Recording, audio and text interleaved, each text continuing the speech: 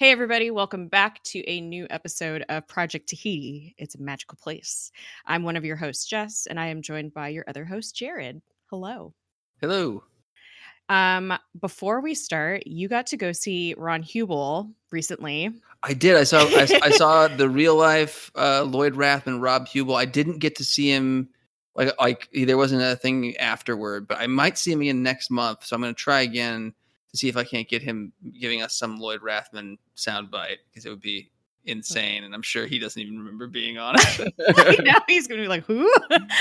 Like one episode involved with like he's done comedians like him who aren't like character actors like they I think they do so many like one-off appearances and things like I can't imagine he has like clear memories of everything he's ever been in. Maybe I mean it is Marvel, which is pretty big, and while I don't know if he personally has like a history with it, a lot of the people he associates with like Scott Aukerman, who hosts Comedy Bang Bang, which used to be on IFC and is also on the Earwolf podcast network and on Stitcher, and Paul Scheer, who's the guy who did this show with him, who was on Human Giant with him and was on The League, and he's now on Black Monday, and he's in all sorts of stuff that I'm sure people would recognize him from. Both of them have written comics for Marvel like as recently as like this month. Wow. So like they are and like are very vocally like super comic fans, like and grew up comic fans. So Right. It wouldn't be out of the realm of possibility that this would be something meaningful to him, maybe, or at least memorable. But I also wouldn't assume like because for a lot of people, I'm sure it's just a paycheck being on a TV show. Oh, yeah. And I think he would probably be amused by the fact that we have like this cult following of this random one-off episode character that's like he like doesn't even remember playing. with how like nerdy improv comedians are and whatnot, I'm certain that he would appreciate like the niche like nature of like us obsessing over something super nerdy. Like it feels like that's something they could relate to. Yeah, absolutely. But he was very, very funny. It was awesome. I highly recommend seeing it if anyone's in the LA area. It's once a month. Paul Scheer and Rob Hubel do a thing called Crash Test because they originally did it, I think, on a moving bus as like a weird like TV or internet special thing. So like they took people on a tour through LA and stood up and did stand up and did improv and like would stop and have people visit either as themselves or in character. And like one of them, like I think they visited Thomas Lennon from Reno 911, and he was like sitting like outside of a mansion in like some swanky neighborhood and like pretending it was his house. It might have been, but also might not have been. Like I'm guessing it wasn't, so that the people on tour wouldn't know where he lived. But at the same time, right? Who knows? Like it's maybe weirder for him to be standing in front of a stranger's house. But no, I highly recommend the show. It's really, really funny. Maria Bamford was supposed to be there. I'm a little disappointed that she had to cancel because one of her pugs got sick. Oh no. No, and that was the reaction. Like everyone in the audience like either said oh no, or like you could hear them like sigh or like kind of like feel sympathetic. Yeah. but Paul Scheer like immediately was like, oh no, she said he'd be okay. Like it's nothing urgent. Like you just if you have a dog throwing up or whatever, you can't leave him alone, which makes sense. Yeah. But no, it was a very, very entertaining show. So I got to see Lloyd Rathman on my birthday. So that's a weird Shield connection, I guess. But I was so hoping you would get a recording of him doing an intro for us because I'm going to give it a shot. Oh no, it would just replace our intro. Oh, for sure. It'd be so weird, but I feel like he's the easiest option, maybe. Like of all of our it's not like we have access alumni. To like. Right. Like anybody else easily. Right. But these are affordable tickets. Or they try to do it at least once a month. So at the Largo. So. I wonder, LA Comic-Con is coming up, right? It is. Like I heard people talking about it recently. I don't think I've ever gone before. So I wonder if Marvel Agents of S.H.I.E.L.D. is doing anything there. Not like we could get access to them, but it would just be I was just kind of thinking, I'm like, let's go find Ming Na and have her do an intro. Oh man, I almost made a really snarky comment about Luke Mitchell, but I'm sure I think he's on something right now, right? He's on something where he's playing a character named Abraham or something. I try not to keep up with his work because I just don't care. Also fair. Oh my god. This is a Luke Mitchell-y episode though. Yeah, it really is. It just doesn't get better. Like it just oh god. Anyway, let's talk about the episode. Before we get started, we are a part of the But Why Though podcast community, so be sure to check them out on Twitter at But Why Though PC and their website butwhythoughpodcast.com. We are super proud to be a part of their community. All right. I didn't start a timer. Oh well. I'm sure we're fine. 10 minutes in. We're ways in. Oh, and this will be the first episode where from the beginning we're trying our new spoiler policy where yes. Sorry if you haven't seen the show past this, but we're probably going to reference it at some point. Yeah, we have given up on spoiler section time. I'm so sad because we can't use that audio anymore. We could use it as just like we don't have a no spoiler section time. So we're just going all out with spoilers. Thank you for bringing that up because I didn't even put it. I didn't put recap or anything. I just put discussion in the notes. Like we're going to discuss throughout the episode. I feel like it's just an easier way to go about it anyway. I think so. Well, just we don't have to weirdly compartmentalize. And then we forget stuff. So I feel like this is a good change. I agree. We'll see if it ruins it for someone. Let us know. Might make a difference. Maybe probably not. Though. yeah. Keep doing it, but thank you for your opinion. we respect your opinion, but we'll probably keep doing it. All right. This is season 3, episode 14, titled Watch Dogs, written by Drew Z. Greenberg, directed by Jesse Bochco, originally aired March 29th, 2016. And this is so weird to me because this is like when I was watching it live for like the first time regularly. So it's a different experience than the other stuff where I was like binging it to catch up. And have you watched it since? No, these are all my first rewatches of all this stuff. Cool. Yeah, I think me too. I rewatched season 1, I believe, like previously before our rewatch. But these are all first time rewatches for me too. That's kind of cool. When there's something major in this episode that you have brought up a couple times, I think that you remembered a character that I was like, I think that sounds right, but I don't remember. And I don't know. It's the Mac's brother. Oh, okay. I don't remember.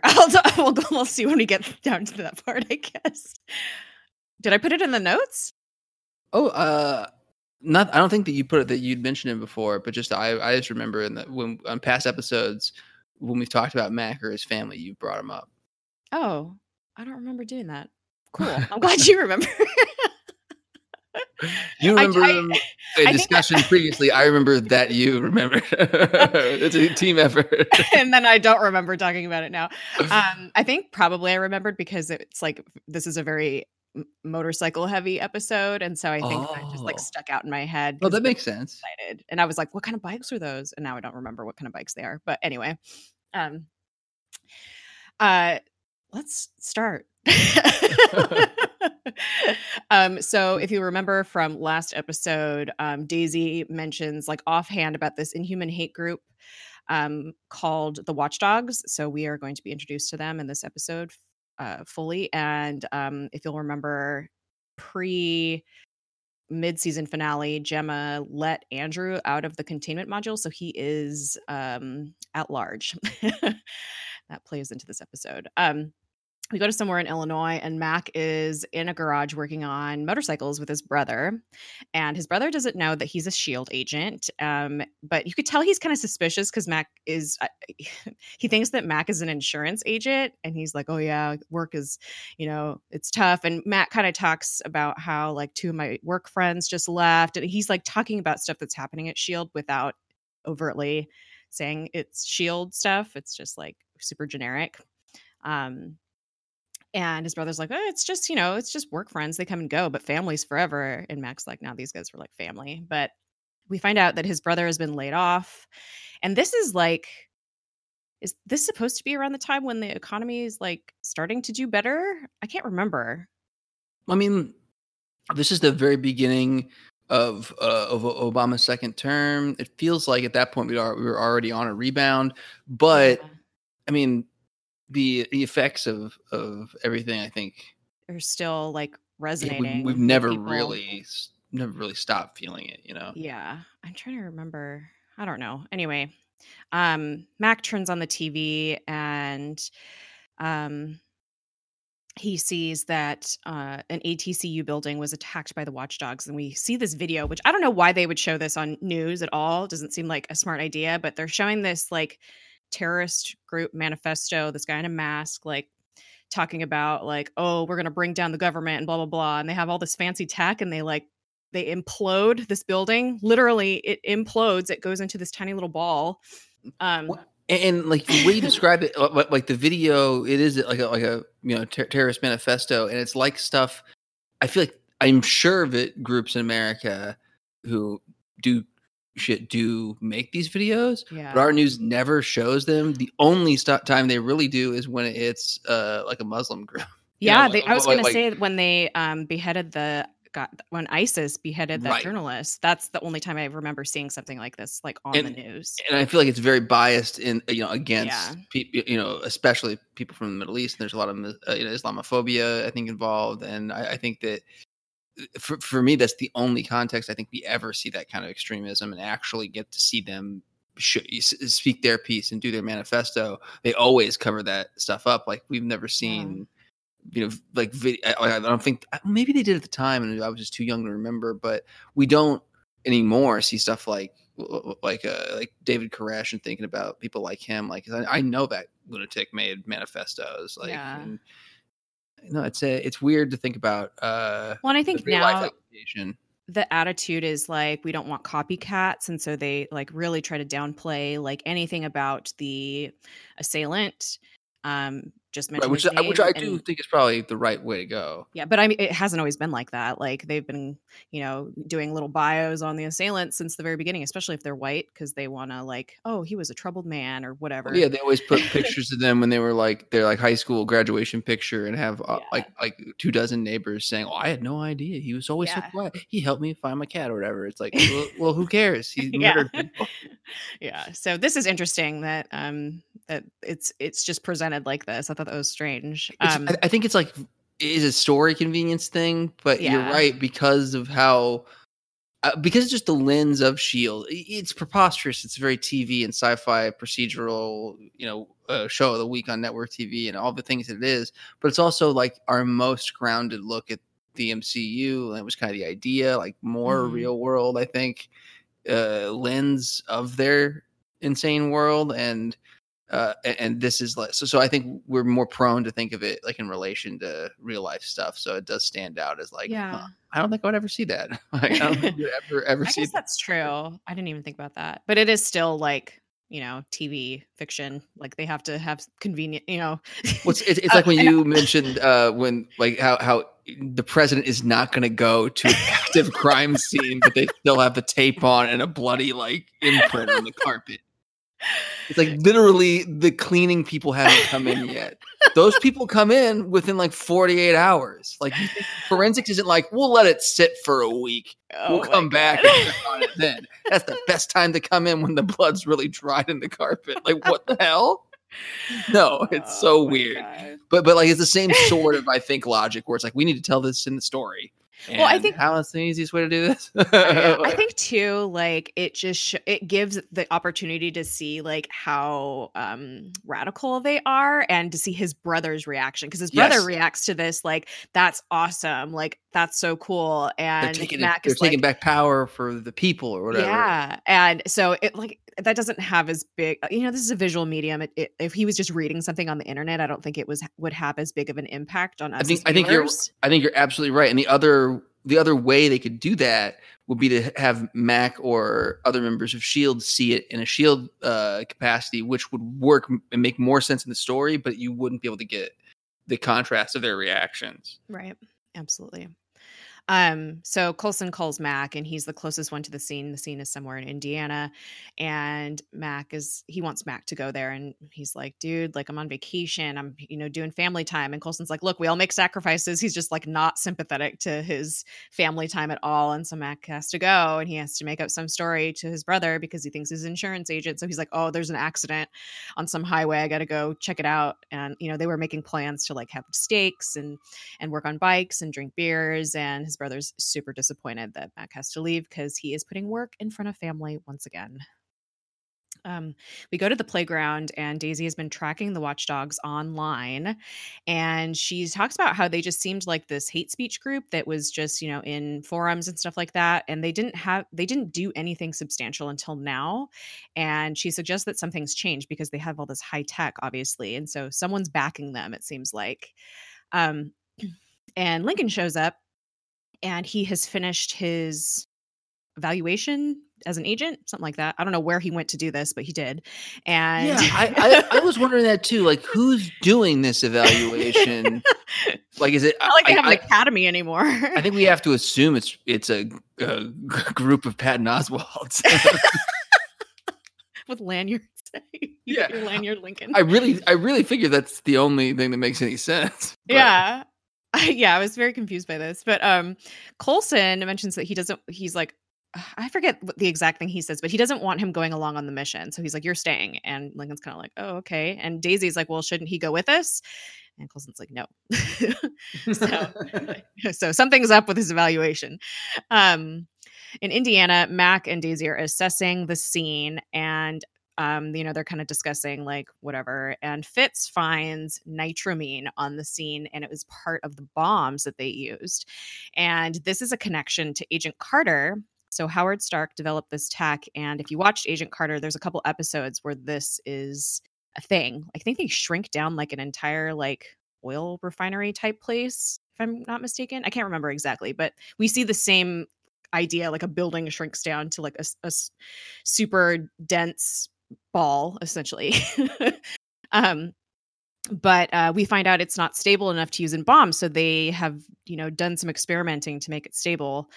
And Mac's like, should we take this building ball with us? And Fitz is like, no, it weighs like 100,000 tons. It's a building.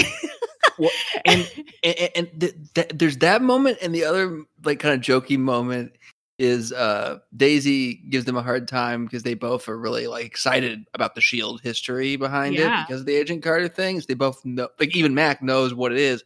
And Mac's an engineer and smart, but this is like a chemical compound. It's interesting, but he does know what it is immediately. Yeah. Because Daisy's also very smart and sciencey, but has a computer expertise rather than engineering or chemistry. But also Mac probably went to the academy, and they probably learned this in the academy, and Daisy did not. Absolutely. And there's a slight spoiler ahead for the episode. There's another reference where Coulson even points out that like it makes sense that Mac would know because it is SHIELD history.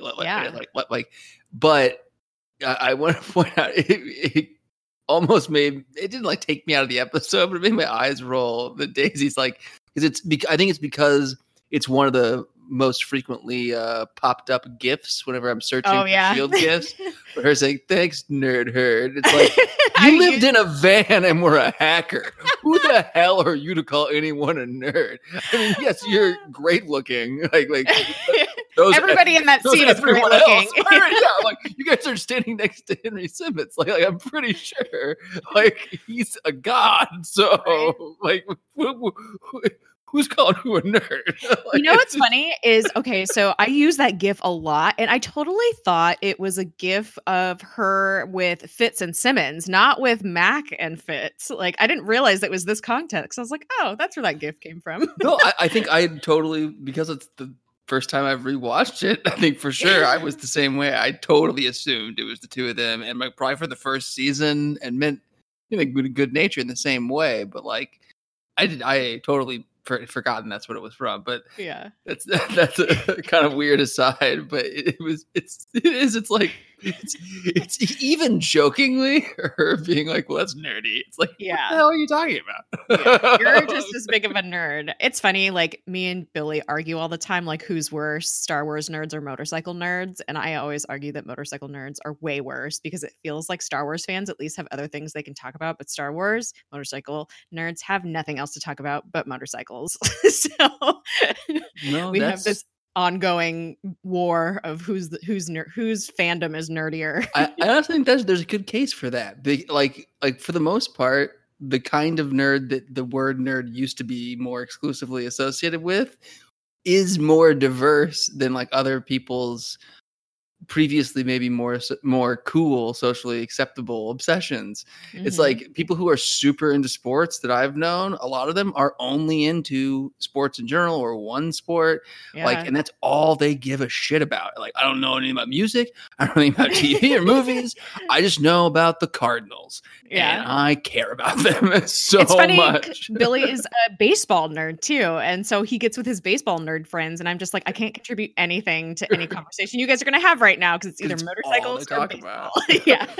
No, but it's like everyone I know who likes, Star Wars, like some level of other sci-fi movies or fantasy some stuff kind of or books, culture, or comics. Like there's so much overlap, and that I love. That's my favorite thing about Marvel stuff. It's like this was my fantasy as a kid. My entire childhood, I knew like 3 people outside of my house that knew what the hell I was talking about with comic books.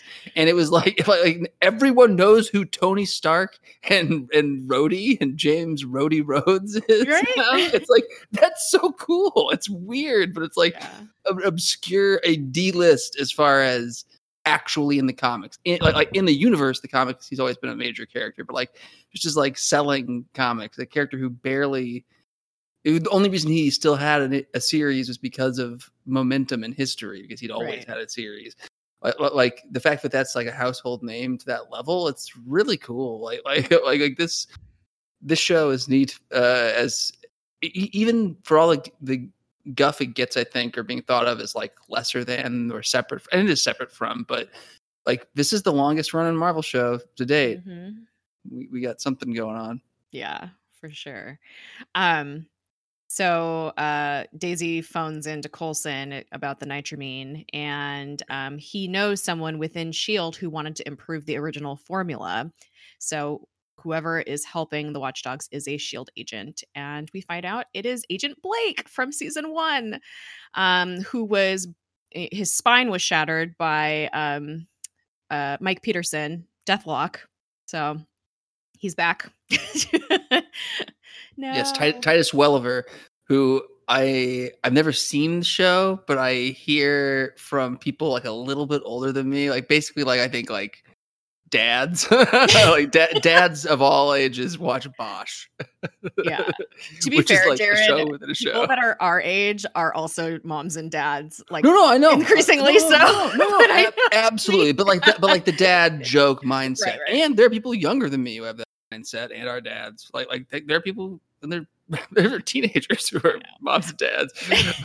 but like. It feels like the kind of show. Hey, and I watched Grace and Frankie, which is made from my parents who are. I love Grace and Frankie. I watch it with my friend's mom, who is like in her 60s. It's great. I binged the whole first season and loved it. And like about 2/3 of the way through, I was like, "Oh crap! Like this show is made for my parents. It is not made for me at all." But they're all just so great. I think we could highly recommend it to anyone who likes good television and comedy. Like all the characters are great, but the premise is it's like these 2 couples, and the 2 dudes have been friends, and they're like run a law firm together, and they decide to run away together as a couple. And they've secretly been in love for most of their friendship. And so it's like these 2 families are just like interconnected now, and it's super weird and hilarious. Well, I think it's all shot at, and it takes place in La Jolla. Like it's like a affluent suburb of San Diego, and so they're like lawyers, and one of them is like this like really like super liberal new age like former hippies Jewish lawyer and his like commune living like socialist activist wife, and another like really like white bread like conservative white couple who were also a lawyer and like an entrepreneur who ran a like makeup and like health, or not like health, but like wellness company. Like better than Goop, but Goop adjacent. Right. But like the cast is amazing, and like Jane Fonda and Lily Tomlin are just like the best. They're amazing. And I can't remember what her last name is. Frankie what? but there's an active Twitter account run by the show for her character. Oh God! And like part of the joke is like she's like crazy old grandma, so like she does not know how to use Twitter, so it's weird. But like it's also great because she's just like extremely angry and liberal, and God. she's I love it. Awesome. I want to be her when I grow up. But yeah, that's another random aside. But I think we can recommend. Yeah, absolutely, great show. Netflix's show for senior citizens. Anyone over the age of 50 listening to this podcast, Grace and Frankie is a great show. It's a great show for anybody. Anyone who has parents of that age, you'll understand. I think they can appreciate it for sure. Yeah. All right, so we go back to the playground, and Gemma is in the target practice room shooting guns, and May walks in. She's like, "Oh, you've been practicing?" And she's like, "Okay," giving her some tips. She's like, "Exhale when you pull the trigger." She's like, "Why are you doing this?" And Gemma's like, "Look, I feel responsible for everything that's happened. Like, everyone had to come save poor Dr. Simmons."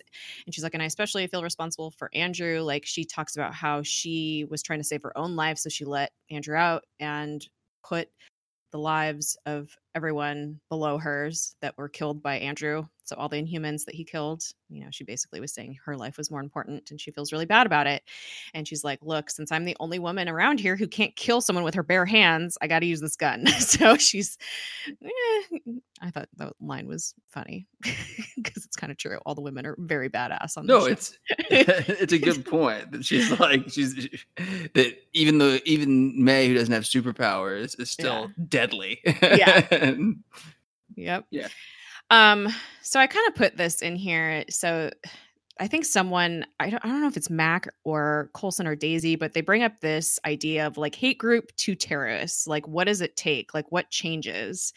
And honestly, I think it's funding. Like in this case, but like in reality, because I feel like this is our reality now.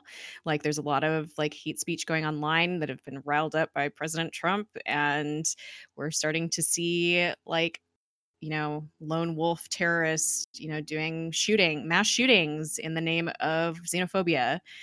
And it's kind of crazy. Like what flips that switch? So it's something to think about. So absolutely, it's heady stuff. Yeah, it's crazy. And that's like a big theme throughout this whole episode is like, you know, the internet is great. You know, it's given us, you know, we became friends because of the internet. Like the internet gives us access to so many things, but it also enables things like this. But what does it take to go to that next step is like, what's the distinction? Make it real offline, you know. I mean, it's already real offline because it's, you know, within this person, but just making it a cohesive thing, and like it contributing to something becoming a movement instead of just like different people having different feelings about things. Yeah. And honestly, like I think of like Trump having the money to run for president and riling up this base of people, the MAGA base, is like that was the catalyst for a lot of these people to come out and start shooting people. So no, I think so, and like I think it's absolutely true. People point out that none of this started with him. It's not the cause, but like you said, it's a catalyst. I feel like without a doubt, the president being this person and saying this kind of stuff, it's setting a tone where like.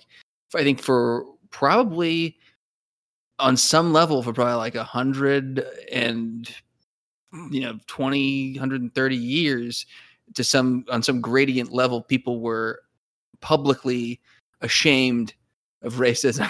It got better and better and better until now, like the bottom just dropped out. And now people who were secretly prejudiced but that knew better than to say crap publicly because it would get them in trouble because it's just not socially acceptable to be a total bigoted moron.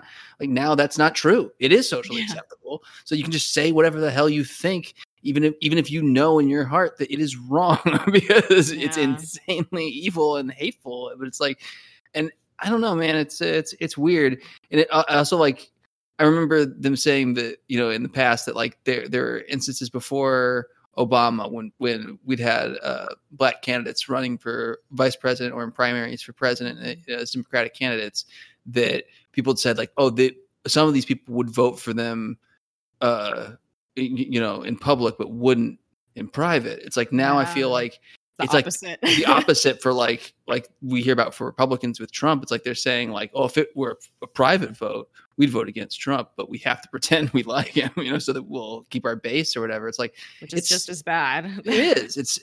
It's terrifying too. It's like that. Yeah. Why are we listening to the worst, least informed, most hateful, like loudest people? Why are they the ones setting the tone? And some of it is the internet, like you said. Like it's like this weird amplification. It riles people up with an echo chamber and then gives them a way to connect with other people who have the same feelings. And sometimes that can lead to positive change. Like we've seen it, like Egypt, like good stuff can come from it. And then bad stuff can come from it just as easily. Yep, absolutely. So Daisy has used her hacking skills to track down some local watchdog members, and she wants to go to them and talk to them. And Mac is like, no. That's some Gestapo shit. We are not using S.H.I.E.L.D. resources to like go talk to these dudes who might not even be involved. And she's like, she is arguing to like, go for it, because it's like we should do everything in our power to stop terrorism from happening. And Mac's like, we can't take people's civil liberties away to do that. And so it's this whole like intelligence and like spycraft that's been, this conversation that's been going on since the Department of Homeland Security was made. It's like, how far is too far? Like, how many civil liberties are we willing to give up in the name of protection? And feeling like we're safe when it's just either way, it's just an illusion, Yeah. And it's interesting that Daisy is the one that's on this side, because at the very start of her S.H.I.E.L.D. career, she was on the other side. She was like, no. And I can't help but wonder if part of that is because this is a group that's specifically targeting humans. Maybe. Yeah. And she's emotional about it. It feels like that could be enough of a motivator, but I do think even that aside, you're right. Like, it just shows her evolution in a year, or 2.5 years, I guess, that she has changed enough and become fully like a S.H.I.E.L.D. agent and committed. It's like, I do think it's not, if it's the motivator, it's the motivator, but it's not, if she's still operating from, I think, it's not like she's not in denial and justifying it and just doing it to save her own ass and stop people who hate her and her people. And even if it wasn't her, if it was just to stop bigots, I don't think that's entirely the motivation. But neither of those are wrong. But I think that some of it is just like being like, oh no, we need to stop someone who's going to commit a terrorist act. Yeah. Like they didn't just hurt Inhumans when they imploded, a building or whatever. There were people in the office that died. Yeah. Right. But I just love how Mac takes up this like leadership role in this instance, and he's like, we can't do this. It's not about like what we can do, it's about how we respond. Yes, it's foreshadowing for, hey, it's our first instance of our super spoilery in episode use. Like, this is why he's the choice, why he's the guy should be the S.H.I.E.L.D. director. He has a moral compass. Yeah, he's great. I love it. I loved that moment so much. I mean, it's a very complicated conversation and it's, complex, but I mean, Mac just, I just love him so much. Super agree.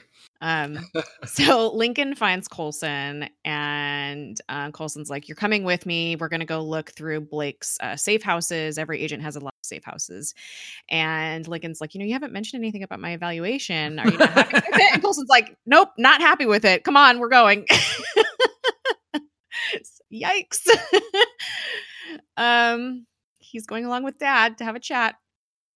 Back in Illinois, Mac returns to his brother's house, and his brother is drunk, and he's very upset with Mac, and he just starts talking about how he's upside down on his mortgage and there's no jobs out there for him. He's in a very bad financial situation, and he's the one who is taking care of their parents and put them in a condo, and he was supposed to sell the house and now he can't. And Mac has been absent from all of this. He hasn't helped him at all. Like, Ruben has been the one who's been taking care of all of this, and he's like, the system's rigged. Like, someone's got to fight back. And he quotes all this like watchdog, like dogma. And Mac is like, that's straight from like the Watchdogs online stuff. And Ruben's like, yeah, I've been reading it because they have a point. And it's like, oh, no, don't do that. But like, I get it. I get why he feels this way. He's totally justified feeling this way. He just doesn't realize that the watchdogs have a more I don't know, sinister base. Yeah, it's like it's so interesting hearing like you were talking about, like Daisy's taking her stance, but when we look at the shit Daisy was about when the show started, and we look at what the Watchdogs public persona is, and it's like there's a lot of overlap between those two, and they're like they sound like Antifa, you know, on the surface, and it's like, oh, I can understand why people feel that way for sure, but there's much more nefarious stuff going on because it's a comic book show. Right, and Hydra has to be behind everything. Of course. Has to be behind everything that's anti-Shield. So we go back to the playground, and May shows Gemma that she's been looking for Andrew, and she has this whole, like, she has a spreadsheet up, she has all these things, and May is like, you know, I know you feel guilty, and Gemma's kind of like, what do I do? And May is like, you have to channel that. You have to do something with it, which May is the queen of channeling everything. Channel your anger, channel your guilt, channel your mourning, and do something productive, which is like, that's a productive way of looking about it. But also, like, give yourself space to feel things. Like, that's okay too. And Gemma kind of looks over what May has, and she's like, you're looking in the wrong place. So interesting. We go to the Quinjet, and Lincoln is sitting in the back with Coulson. He's being super awkward, and I relate this scene to, like, it's like the boyfriend is hanging out with dad alone, and this is like their first time together, like absolutely having a chat. When you said that he was going off with dad before, like it made me think, and it's something that I'm sure, like I know it happens occasionally, like in real life, but it feels like it happens more frequently in fiction, where usually it is a situation of a daughter's boyfriend. Sometimes it's the reverse, but like usually it's the daughter has a bad boy who's not really like that he just seems like he's a bad boy. like when you really get down to it, it's all on the surface. He's really actually like the best guy. He wears a leather jacket and has, you know, a skater haircut or whatever. but this is her boyfriend, and turns out like either his parents are dead or they abandoned him, or for some reason he's living out of the back of a gas station or something, and he has to stay with them. He has a heart of gold. Yes, and it feels like Lincoln is this bad boy boyfriend with the heart of gold. It's like, oh, he you know, he struggled with an alcohol problem even though they're high school students, and it's like, but it's really he's getting it together, but for whatever reason they're like you imagine the TV mom is like, we gotta take him in, you know. It's like, and that always, and like it seems like that's happened in so many like teen drama shows I've seen over the years. It's like, let's go on a father-son fishing trip, you know, alone together, get to know each other type of thing. Yeah, like, it's like sort of earnestly trying to bond with them on, but also it's cases. Super antagonistic. It's definitely the dad like raking them over the coals and trying to make sure their intentions are pure, even though they absolutely know they want to have sex with their daughter. Right? It's like their intentions are never going to be what you want them to be. I know. And there's two levels to this scene, because like Coulson is like Lincoln's potential boss, but Coulson's like, I don't feel like you want to be here. I feel like you're just here for Daisy. And Lincoln, what's wrong with that? And he even says that like that's what the evaluation confirms. Like he's like, I already knew it, but you're just here for her. You're not really on the team. Yeah, and he's like, you have to be here. Like, you have to like follow my orders. And Lincoln has the whiniest excuse. He's like, you don't make it easy to be a SHIELD agent. And everything's a test. Even this is a test. I know. And he's so like, annoying. And he tells him to do something else. He's like, see, it's a test. It's like, what the hell's going on? Like, you're absolutely right. He's so annoying. I was like, yeah, because this is your boss. Like, hello. Ugh. Yeah, it's crazy that a super spy organization has standards. like, why would they be able to do the things you're supposed to do? Oh my god! Like he's a living, breathing weapon. It's whatever. I hate him so much. This scene just makes me hate him more. No, this we're not fair to or easy character Lincoln, but this episode he's bad. Like I feel like super hateable. Oh yeah, I rolled my eyes so hard. You don't make it easy. Everything's a test. Wow. Dude, you were an addict and you're whining about this? Like, really? Yeah, how did he go through it? And he went through Terrigenesis? Like, oh, God. Anyway, so Daisy does what Mac doesn't want her to do, and she finds one of the watchdogs and she brings Fitz with her. And she just kind of stands out in front of his van and gets in his car and is like, you know, scares him a little. She shatters his windows and he's like, you're going to tell me everything you know. And Fitz walks up to the driver's side window that is shattered and has a gun pointed at him. And he looks so uncomfortable. And she's just like, you know, this little freak is going to show you, you know, all my powers and you're going to tell me exactly what I want to know. And she's basically just like coercing this dude into giving her information. And Fitz is just like, dude, I can't watch this. And he walks away because is not good. Not good. So she gets the info and she's like, oh, this is their meeting house. And Mac knows how she got the info and he's very disappointed.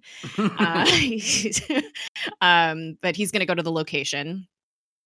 And he's getting ready to leave the house and his brother comes back and he tries to make amends. He's like, you know, we could have, you know, I could cook for you. And Mac's like, no, I gotta go. And it's, the scene is so sad because it's like that, like awkward, like we want to make up, but there's too much in between us right now that needs to be talked about for it to happen. And only bad things are going to come out of this. Oh, I spelled playground wrong. Playgorn. There we go. So we go back to the playground. And Gemma suggests to May that Lash is being driven by different instincts than Andrew. He has these like base, like predator instincts. And so we can't think of him as, you know, having his human drives and desires. We have to think of it like Lash would be thinking. And Gemma's like, what are you going to do when you find him? And May's just like, I'm going to kill him. And Gemma's like, you know, me and Fitz have been working on this vaccine. And we were thinking since Andrew hasn't completely transformed yet that it might work on him. And May is like, no, Gemma, you can't give this to him. Don't give me hope. Which made me cry because, May, it's okay to feel feelings. It's okay to have hope. No, and like this was a very emotional scene. It's also one I was enjoying what was happening on a level because I feel like one of not weaker, but one of the less developed friendships. I feel like yes, bonds are May and Gemma at this point. I was thinking that too because we've seen them communicate and connect and like. And struggle over things before, but it's just not been as highlighted as everyone else. Yeah. And this is a super vulnerable moment for May. And I feel like she doesn't get like that with most people on the team. Like not even with Coulson really, like it's happened very few and far between, but there's something about Gemma that she trusts enough to get this vulnerable with, which is really, I think that says something about their relationship, which I really love. And this just reminds me of like, spoiler for the upcoming seasons that we're going to be watching, but like May at this point, like don't give me hope. And then she meets Robin and like big spoiler for future, but also just for our next episode. Yeah. Our first hint of Robin. Yeah. But she meets Robin and it totally changes like this part of her, I think, of not wanting hope, just trying to live in the present, trying to just get through day to day. And I think I love that character arc of May and Robin together, and May just breaking down those walls that May has. It's really, really emotional and really amazing and really good writing. So Daisy, Fitz, and Mac are at the Watchdog safe house. I don't know what they called it. Meeting house location, and they send in a drone and they hear Blake speaking, but they don't see him yet. And so she texts Coulson as like audio confirmation waiting on visual, and Coulson and Lincoln are in Atlanta in one of Blake's safe houses, and they're kind of walking around looking for anything that could lead them to the Watchdogs. And Fitz, Daisy, and Mac are like hiding behind these hay bale things or like whatever, they're boxes, I don't know. And Ruben shows up on the motorcycle, and I don't know how no one heard this inside the building because it's a very loud motorcycle, but no one heard it. And he's like, hey, I just wanted to come or he just like sees Mac, and all these guys start running out of the building, and Mac starts shooting them, and he's just like, holy shit, and he gets on the motorcycle and drives away. And Daisy like uses her powers to knock out a bunch of agents, and the watchdogs only see Mac, and they think that he's the powered individual. And so Mac is like, there's too many of them, we have to retreat. And Daisy's like, no, this is our chance to take down Blake, we have to go. But he's not there because Coulson and Lincoln go into the basement of the safe house, and Blake is in the safe house, or so we think. And Blake has this whole chat about how he signed up, for S.H.I.E.L.D. to protect the world against alien threats like this, against freaks, quote, like this. Well, and about how when he woke up from his coma after Deathlock broke his spine, that he woke up and found out there'd never been a S.H.I.E.L.D. He'd always been working for Hydra. He's very disillusioned. Yeah, very disillusioned. But and what he say? Because he's standing there in the room, and Cole says, "You got better," and he there's some like ominous hint at something deeper going on. I'm like, we don't know what it is, but you recovered well or something. Like, yeah, but I think he might have said something like you're one to talk or whatever. Oh yeah. Or what that's like, because he also like while he's talking about them like S.H.I.E.L.D. being corrupted, even what's left of it or whatever, because they should be protecting the world from aliens instead of working with them, and says that Coulson's one of them too. Yeah, it disgusts him and whatnot. Yeah. Like it's got some super like racial connotations, like super racist shit coming from him for sure. Yeah. Blake is not the same person we met before Deathlock stepped on his back. Nope, not at all. He has changed and not for the better. But Coulson suspects that he's stalling because he's like, Blake usually isn't this chatty. And he's monologuing like isn't his thing or whatever. Yeah. And Blake says, you've never just killed someone because you hate them, Phil. And, obviously we know he did this to Ward. And so Coulson's like, you're right. And he's like, Lincoln, you need to kill Blake. This is an order. And Lincoln's like, Lincoln. Lincoln's like, are you sure, sir? Like, and Coulson gives him this thing like, sometimes we have to do the wrong things for the right reason. You have to do it. And so Lincoln like shoots lightning at him, and Blake's not really there. He's a hologram. And Coulson has this little thing like, oh, I'm proud of you. Like but I could tell that wasn't a killing shot. So I know that you like were following orders, but you still held back because you weren't sure like that this was the right thing to do. But we find out that Blake's not really there. And, meanwhile, at the Watchdog safe house thing, Daisy and Fitz are going in hot, trying to take out Blake, even though he's not there either. And Fitz gets shot by a Watchdog gun, and it like this green or this orange goo sticks to his neck. And it's the same paintballs they shot at the building in their manifesto video. Because it's totally like neon. It's like fluorescent paintballs. yeah. And so he has this bomb stuck to his neck, and I don't know. As he puts it, it's going to get messy when he implodes, which technically, no, it won't. Like, no, it'll all just blow into a ball. It's the cleanest possible way to eviscerate somebody. Right? That's very true. Very, very true. So Fitz and Daisy are in this and a Watchdog dude are in this containment module. And Daisy's like, we're going to find out what they put in the nitramine to stabilize it like this, because obviously it's not going to stay stable forever, and that's why I brought this dude. And Fitz is like, I was wondering why you brought him.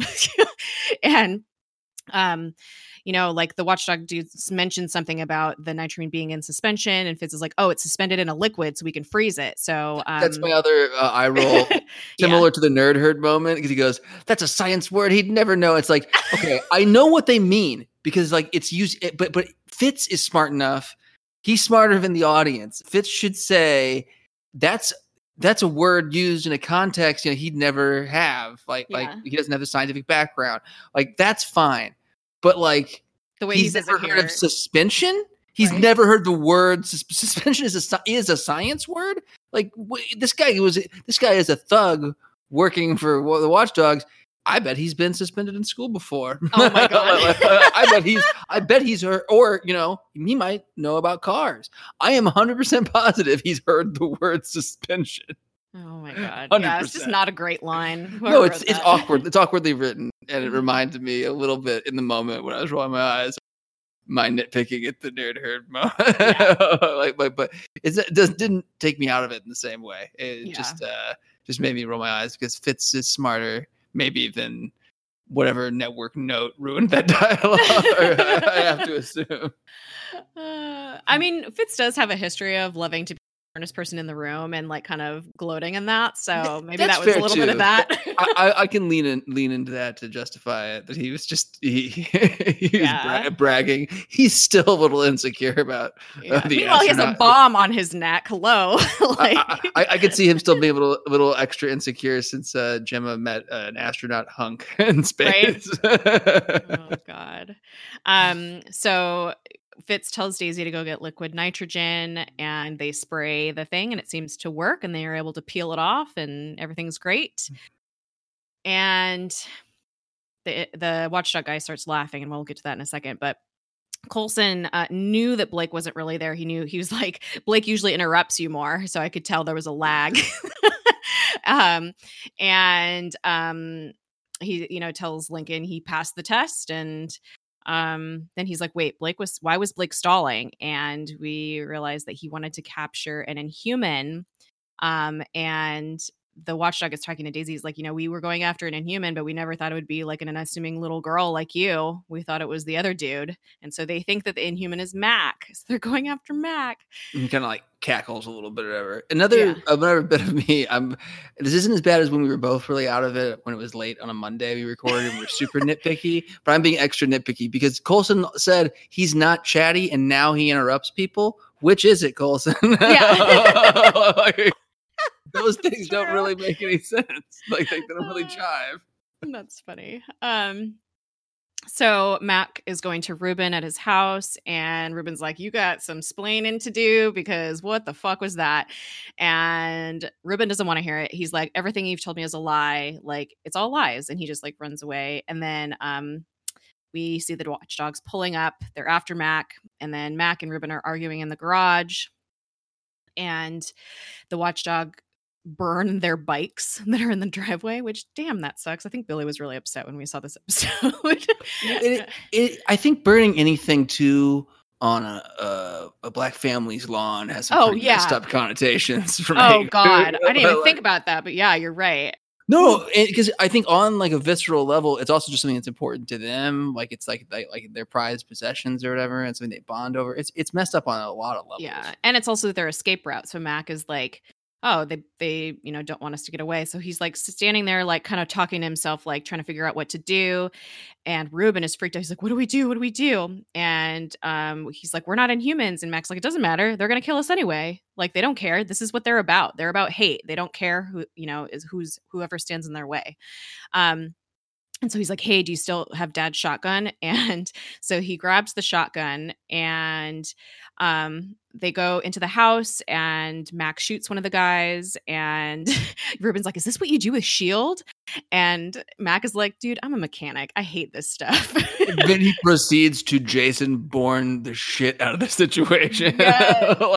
And so they shoot this dude, and Mac picks up his gun and gives it to Ruben. He's like, have you ever used one of these before? And Ruben's like, an assault rifle? No.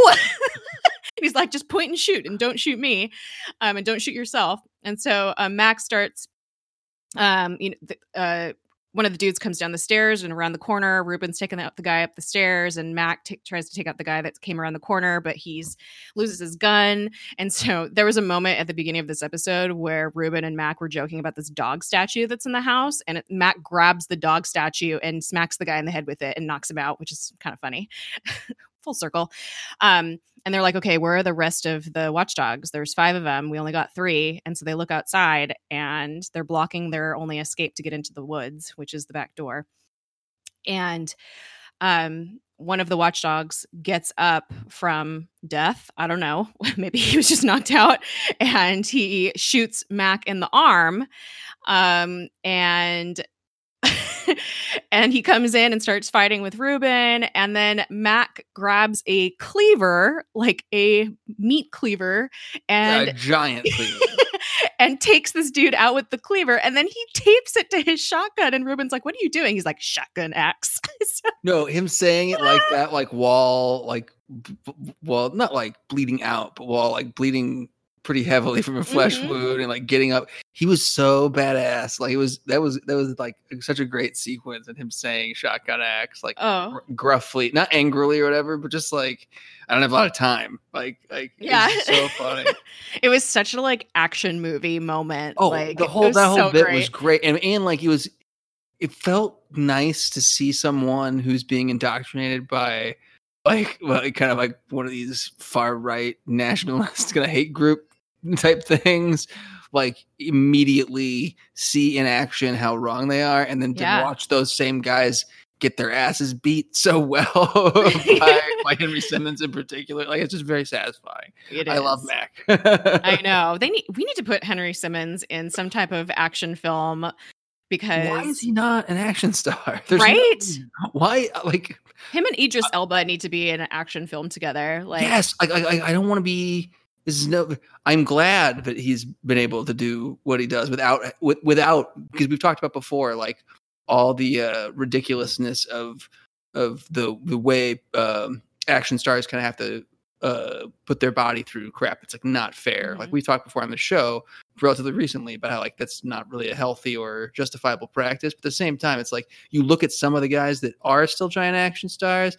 And it's like I've seen a lot of movies where Vin Diesel's walking around looking kind of puffy, and like there's no justifiable reason why Henry Simmons is not a bigger action star than Vin Diesel to me. Like I like Vin Diesel, but this guy's a better actor, better looking, more convincing as a badass leading man. It's just like I don't understand.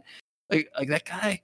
Some people just luck out, right? I feel like you don't even have to have Henry Simmons take his shirt off. Like, just put him in a Henley and like give him some badass lines and some emotional moments, and he would like capture everyone's hearts. I'm down for whatever. Like in our remake culture, any '80s buddy movie. And make it him and Idris Elba. I'll watch their Tango and Cash. Put Idris Elba in glasses and make him wear a tie with his super tight, like unnecessarily tight button-up shirt, and he can be he can be Ray Tango. He can be Sly Stallone's character, and he's like uptight former accountant. And he invests, but he's also just a really great cop. And then so funny. And Kurt Russell will be played by. Henry Simmons. Oh my god! I really feel like Henry's the long hair though. No. That's part of the look. I do really feel like Henry Simmons would have just as good of weight on screen. Like he would be able to go toe to toe with Idris Elba, like on screen. He wouldn't be overshadowed by him. I think he's got a really great like presence as far as like his physical imposition, but also his acting presence, like without being over the top at all. Like I'm trying to think of who he reminds me of because there's. No one like in particular, but like he just has to have like this understated I don't know presence, presence, but also like realism, which I think like a lens to it. Like just it's a different kind of gravity. Like when Idris Elba's awesome, he's awesome, but he also feels like he's like a big over the top either TV or movie character to me, and it's not a bad thing at all. But like when Henry Simmons is great on this show, it's like he feels like someone who's very real, like. Yeah. Man, he's so I don't know if it's just the character, because Mac is very grounded in the reality of like what they like the world that they live in, even like more than the rest the everyman. Like, he's the one who wants to hold on to his humanity. Yeah, probably the most out of everybody. But I don't know. We'd have to see him in something else, I think. Man, put him in something else, please. With the show ending, we need him and stuff. And with the way they're recasting people at Marvel, put him in a Marvel movie. Right? Make him somebody. So Ruben and Mac take out the other two watchdogs as a team, and it's really sweet, and they're having this like brotherly love moment, and it's cute. And then Mac passes out because he got shot in the arm and he's bleeding. And so the ambulance comes to pick up Mac to take him to the Shield hospital, and Ruben is super freaked out, and Daisy is like talking to him. She's like, he'll be fine. Like, he'll be good in no time. Don't worry about it. And Ruben calls Mac Alfie, and Daisy's like, thank you for that. I can't wait until he's out of recovery so I can call him that. And Ruben's like, what do you guys call him? And she's like, we call him Mac. And Ruben's like, well, that's what my friends call me. And Daisy talks about how she feels, she's his partner and she feels really guilty that she wasn't there because she was too busy chasing after Agent Blake and then got Fitz shot with a paintball bomb. And there's this really cute moment where Ruben asks her, he's like, is he good at it, saving people? And Daisy's like, yeah, he's the best. Like, he's the one I call when I want someone to watch my back. And it's so sweet. I just like them talking about Mac, and then just the way Ruben is reacting to what Daisy's saying and the way Daisy is talking about Mac with so much affection. It's just so sweet.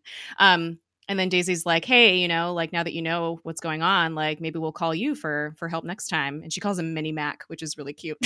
Also. No, that the whole sequence is adorable and heartwarming, and like they do the character stuff with Ruben so well, because like it would be very easy for him to be a character but they just paint in a bad way, like where he's taking the watchdog position, he's a jerk, but they have him go through a little arc, even though we don't really know him very well, really quickly, and they still have their stuff. He's probably still annoyed, but the choices that they both made have put them where they are, but they also both made their choices.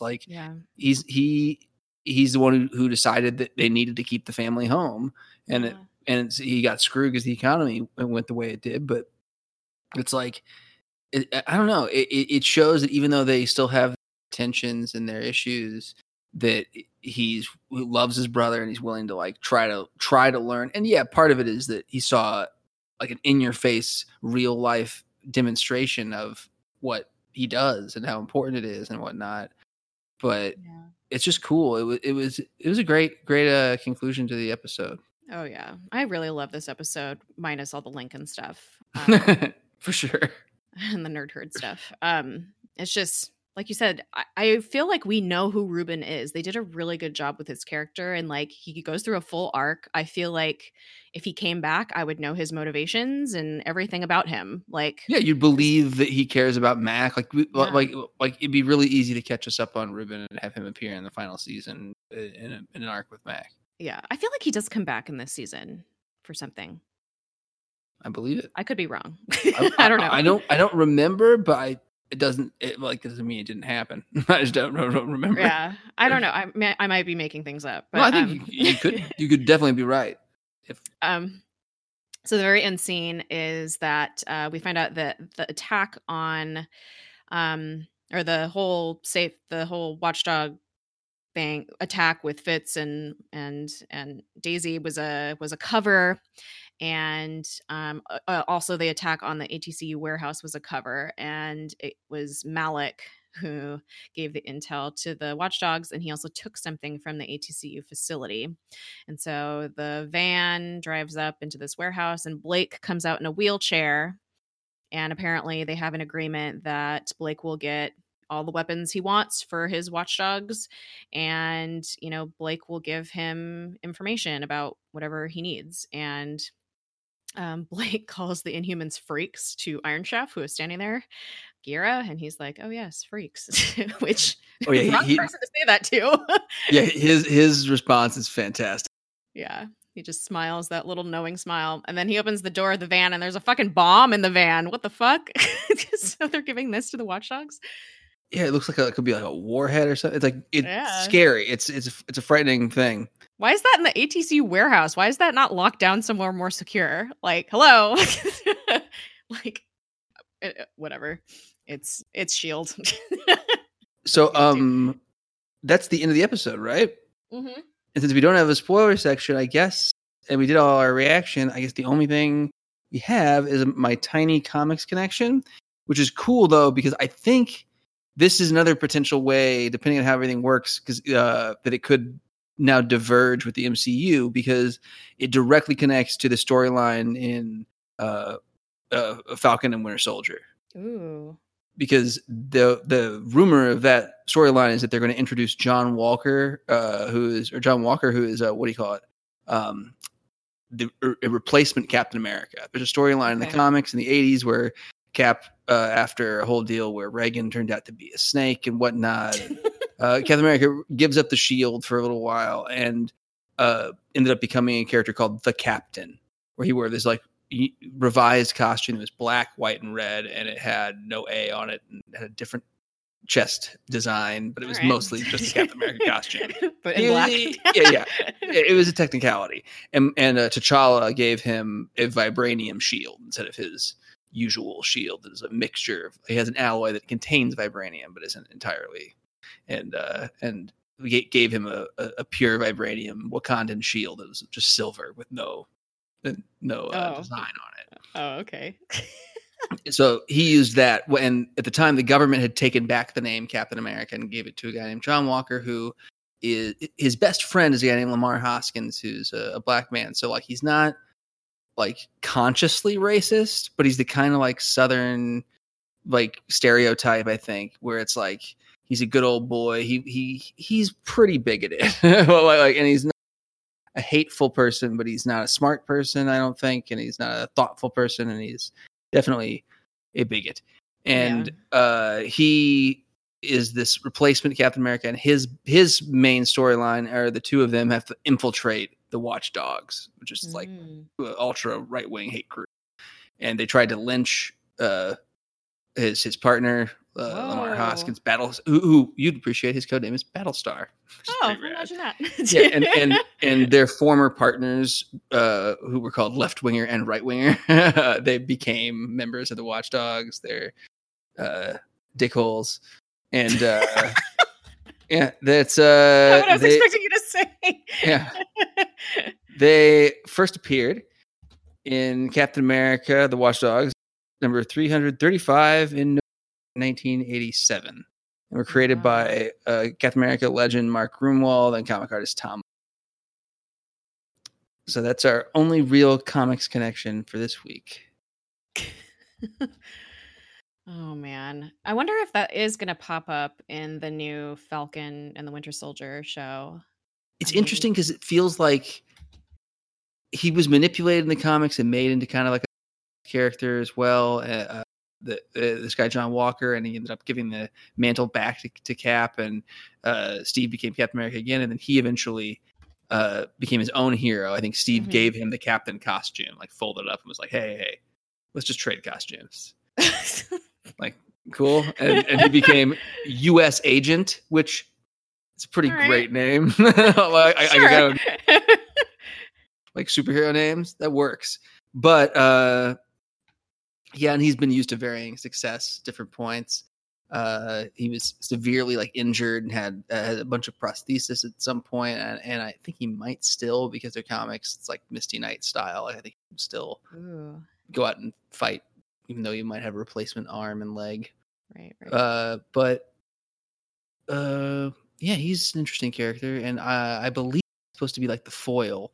And I have to imagine, at least to start, he's going to be pretty, if not villainous, like misguided. Mm-hmm. And it'll be interesting. I kind of wish they go a different route, because there's actually a character similar, but who is pretty much just evil. But he's like part of the, I think the Defense Intelligence Administration, like basically their version of Captain America, like like the military spies trying to duplicate Captain America. So they took, I think like a Navy SEAL, and who had joined up because at the time it was written because of the sort of related to present day events. I think his girlfriend, when he was like a young man, had died in the Oklahoma City bombing. Oh, wow. And so he was motivated to join the military, even though that was a domestic terrorist, a very interesting twist.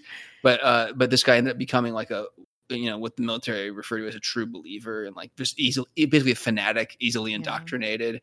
And his only like code name was Anti-Cap, like after a while, because they just called him Captain America, and he ended up wearing a costume that's the same as Steve's again, exactly the same, only had no stripes on it, so it was just the white star on a field of blue in his initial costume. But he ended up getting it like darkened because he swam through the ocean from Cuba to Florida after one mission, and his costume was permanently like staying to like almost be black. It was like so dark navy, so he also had like an almost black, white, and red costume. He looked really cool, but his arc was in a comic book called Cap and Falcon. It was all about Captain America, and Falcon was like very focused on Sam as a character, and was written by a kind of prolific Black Panther writer guy whose name is, I believe at this point, it's gone back to being called Christopher Priest. His original his name was Jim Owsley, and he was a comic book editor and writer at Marvel, and he ended up changing his name to Christopher Priest and then to just Priest, like Prince or whatever, or Madonna, right. And then eventually went back to Christopher Priest, I think. But he is, in actuality, a real priest. I think in a Baptist church. He's one of the most successful Black American authors in the comic industry, and he's really quite talented, although I think a little bit weird. He's also like a very old man, so he's got some baggage. And maybe ways of thinking about things, but he's very talented, and he's currently writing Deathstroke at DC. Does his congregation call him Priest? I hope so. I'm sorry, that's the first Father Priest. Father Priest. I imagine they do. Oh, this is completely off topic, amazing. But we haven't talked about it yet, I don't think. That Hulu canceled the good bring Ghost Rider. Yeah, I'm so mad. I mean, I'm mad, but now maybe there'll be a chance to bring Robbie Reyes into the actual, I don't know, into like a better storyline. Because that story, I don't know. I didn't like that. That was weird, but whatever. I wouldn't mind them doing it in the films, but I think the thing that's disappointing is that part of the same the people who want to bring it and use it at Marvel Films, Marvel Studios, want to use Johnny Blaze. Yeah. Which is like, sucks. Yeah, I mean, I like him, but he also had 2 movies already, and they weren't great. So let's use one of the other characters. There's literally 2, because the character before Robbie Reyes was introduced is a South American, it's a Latina Ghost Rider. It's like literally the last 2 Ghost Riders are Latinx. Like, come on, man. Give. It's right there. Yeah, like there's a lot of material there for Robbie to draw on. And I think just as interesting as a lot of the stuff they have adapted, like there's also potential for Alejandra as well. It's like there's just no reason to go back to the well of literally the old white guy who's been around for like 50 years almost. Like it's just no reason. Well, and it's like a Latinx leading Marvel show is canceled, and it's like he was like pretty much the only one so far. For sure, but like as far as solo, like at all, and like Marvel has just not been really great at their Latinx representation, and hopefully that'll change. You know, Salma Hayek is in S.H.I.E.L.D. has done a great job. No, S.H.I.E.L.D. has been much better than most, I think, for sure. Yeah, but and not Marvel Studios directly, with Marvel Television, and Fox did okay on The Gifted, one of their leads. I have to say okay because it's like the character of Marcos Diaz was very well written, but also, of course, Matt Nix, a white dude showrunner, was like, hey, you know what? He's a former drug runner because he's from Mexico, right? Of course. It's like, that's what all do. Give me a fucking break, man. like, I don't think there are any major like Mexican American characters at Marvel like before probably the year 2000, like except for one who was a nun. But don't have like a criminal past. It's really gross. Like it's just not necessary, you know? Yeah, it really isn't. So that's a bummer. But I did want to bring that up. No, I'm glad you did. I think I would have forgotten because it's been a while. A week ago. Stuff's moving so fast. Like I know. With everything. That was very disappointing because Gabriel was perfect. And he was so excited. And his tweet, he's like, it was a privilege to play Robbie Reyes. I'm so sad. I forget what else he said, but it was very bittersweet because it was sad, but he was like also very positive, and it felt, grateful. But it didn't feel like blowing smoke. Like a lot of times that stuff feels kind of transparent, or just obligatory, but it did feel like he was genuinely like he loved the time he had as Robbie and was grateful for it and happy to be a part of it and disappointed, but overall, the message was positive from him, but still the result is still like a sad thing. Yeah, absolutely. And with that, I feel like we should close it out. Yeah. We'll wrap it up. Where can people find you on the internet? I can be found at I Know Nothing occasionally, being really annoyed with like politics and whatnot. And X-Men. Yeah, talking about X-Men. Less annoyed, except for like, oh man, I'm grateful to have, by the time this comes out, the big story arc leading up to everything will be over. And at this point, just a few days left before it ends. And the discourse is like devolved to all the people who really want their theories to be right or their first initial readings of it are arguing. Like they just had a giant panel at New York Comic Con and they're like, you believe any of that? This is all a scam. None of the comics that they've solicited from now through December are actually going to be what they're saying they're about. You're falling for this? Like that's literally like okay. half of the people are reacting. And I'm like, I don't know what you expect is happening. Part of it, I think, is just confirmation bias, but part of it is like for me, I don't care if I'm right or wrong, but I've worked in comics and like the amount of material, of preview material, of covers and pages that they've shown, it's prohibitively expensive for them to have hired people to make false stuff they're never going to use. They just don't do it. Like all of the false solicitations that have ever been done in the past, they have covers that say classified and are blacked out because they're not wasting their funds. Yeah, it's owned by Disney. It's owned, which is, and it's related to Marvel Studios, but they don't have the same budgets. Like they don't pay well. No. So this isn't it's what we're getting, and I'll be happy for that to be over, and then I'll be 100% positive. I think on X-Men for a little while until I don't know. But the next annoying thing comes out. Yeah. Hopefully, I think what's upsetting at this point is that when this is over, though, like at this point, even though some fans might take their theories too seriously, the general attitude has been 100% positive for the past 12 weeks leading up to this because everyone is reading the same thing. So even if people aren't loving it or whatever, or they have different opinions, everyone's discussing the same thing and engaging. And it's been a really positive experience, but like all that's going to dissipate. Everyone's going to read whatever books they read and have their favorites and look down on people who don't read the ones they read. And all the stupid crap that always comes up in every fandom. But it was a nice 3 months. It was a nice summer that the X-Men fandom was like, hey, what if we all just shut up and got along for a little while? Ooh, imagine that in comics. I know. Hey, what if Star Wars can do it? I don't think we can. The only time that's happened is when Palpatine was announced to be in The Rise of Skywalker. We all banded together. That only lasted for like 15 minutes. It was a time that it happened. 15 minutes. Oh, God. Where can people find you talking about Star Wars, amongst other things? You can find me on Twitter at SpaceJess with 4 S's in the Jess. I'm not going to forget this time. I also have another podcast where I scream about Star Wars and put my fist through things called Lousy Beautiful Town. You can find that podcast on all the things and on Twitter at LBTpod. I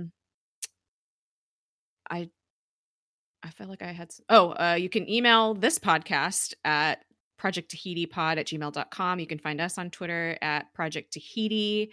We are on Apple Podcasts, Google Play, and if you're a browser listener, you can listen on Podbean or butwhythopodcast.com. Thank you all so much for listening to Project Tahiti. It's a magical place. Catch you later. Bye. I swear I had something else I was going to say, and I completely forgot.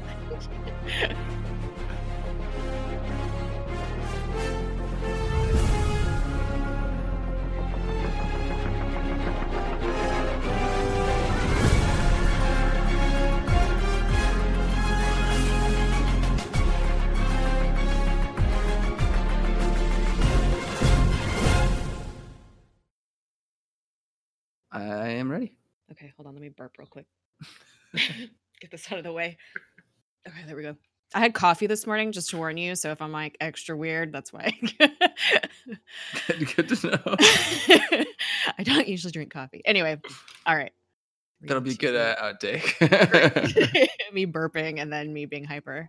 All right. 3, 2, 1.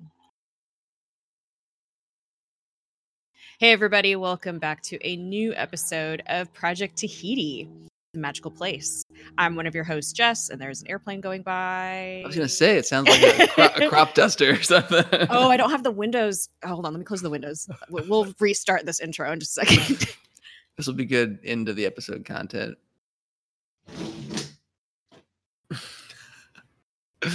That was great. That was that's Foley quality sound effects. Alrighty, I'm back. That sounded like that was you could totally hear you closing the windows. That was like sound effect quality. Perfect. This will be a good outtake for Aaron. And whoever else listens to the end. I know. Alrighty, let's start this again. 3, 2, 1.